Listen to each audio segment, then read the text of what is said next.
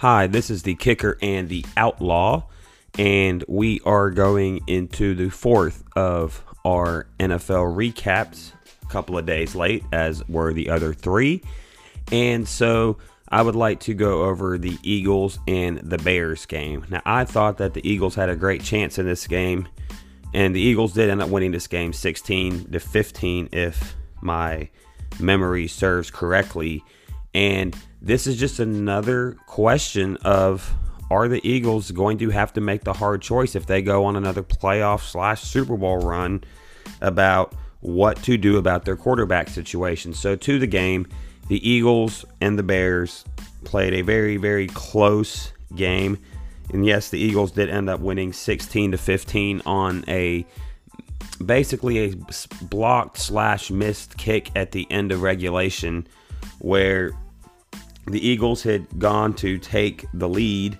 And so going into the fourth quarter, Philadelphia was up 10-9, and with 9 minutes left, Allen Robinson caught a touchdown and they missed a 2-point conversion. So Chicago was up 15-10. Then with 56 seconds left, after driving them down the field, Nick Foles threw a touchdown pass to Golden Tate and they missed a 2-point conversion. So it was 16-15.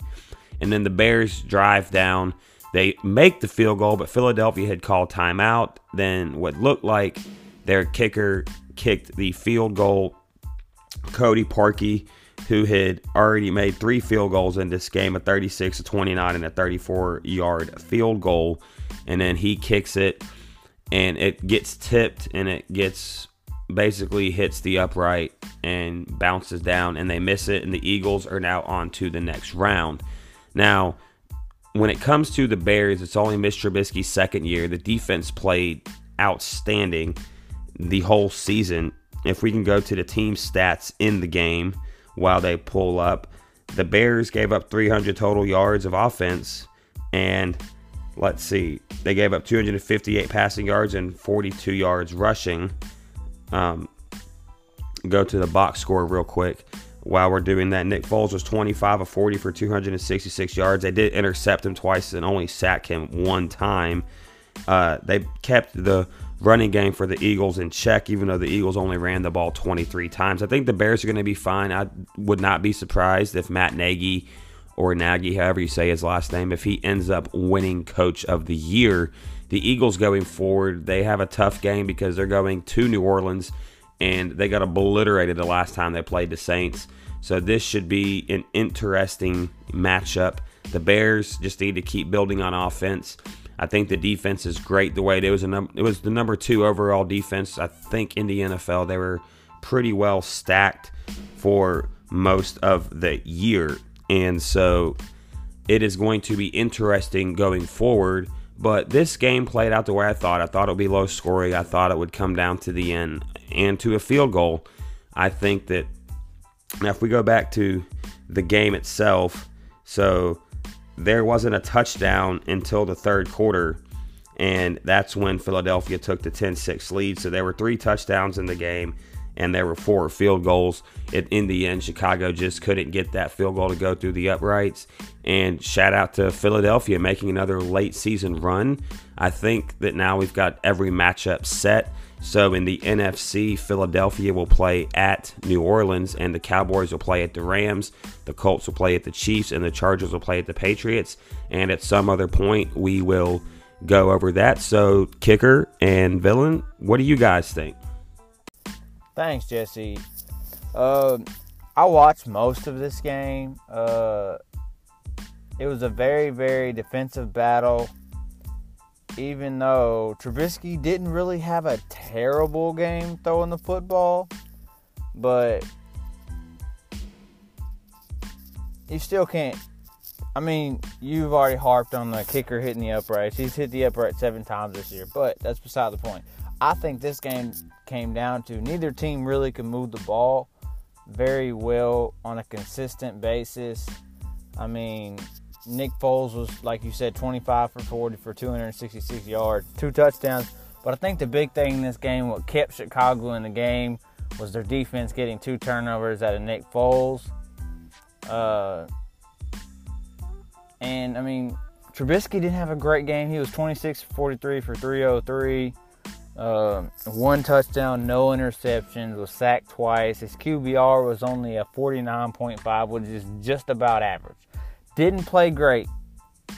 Only had 300. I say only. He had 303 yards, but they couldn't run the ball. Only were getting 3.5 yards to carry out of Howard. As a team, they were rushing for 3.6, which is okay, but they didn't do it enough. They only ran 18 times. Chicago completely shut the Eagles down running the ball, but that's not surprising. Chicago has a very good defense. And the fact that Chicago couldn't run the ball doesn't surprise me either. The Eagles have a stout run defense. Their pass defense can be suspect. As you saw, they gave up 300 yards to Mitch Trubisky, who isn't the greatest of quarterbacks, but he didn't put up a good QBR, so he didn't really have that good of games. Stats might show differently.